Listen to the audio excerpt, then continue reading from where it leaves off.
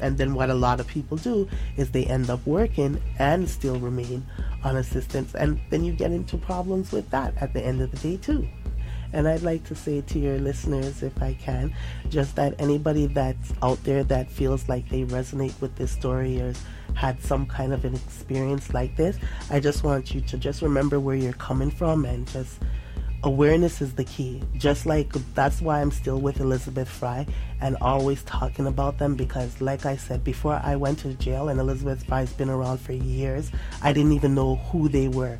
So for me, it's just making people aware that someplace like Elizabeth Fry exists.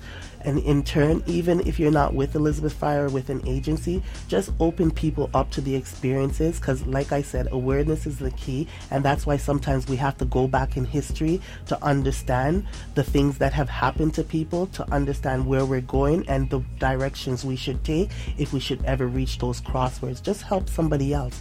That's all. Just help somebody else and just open your arms to support and elevate those people.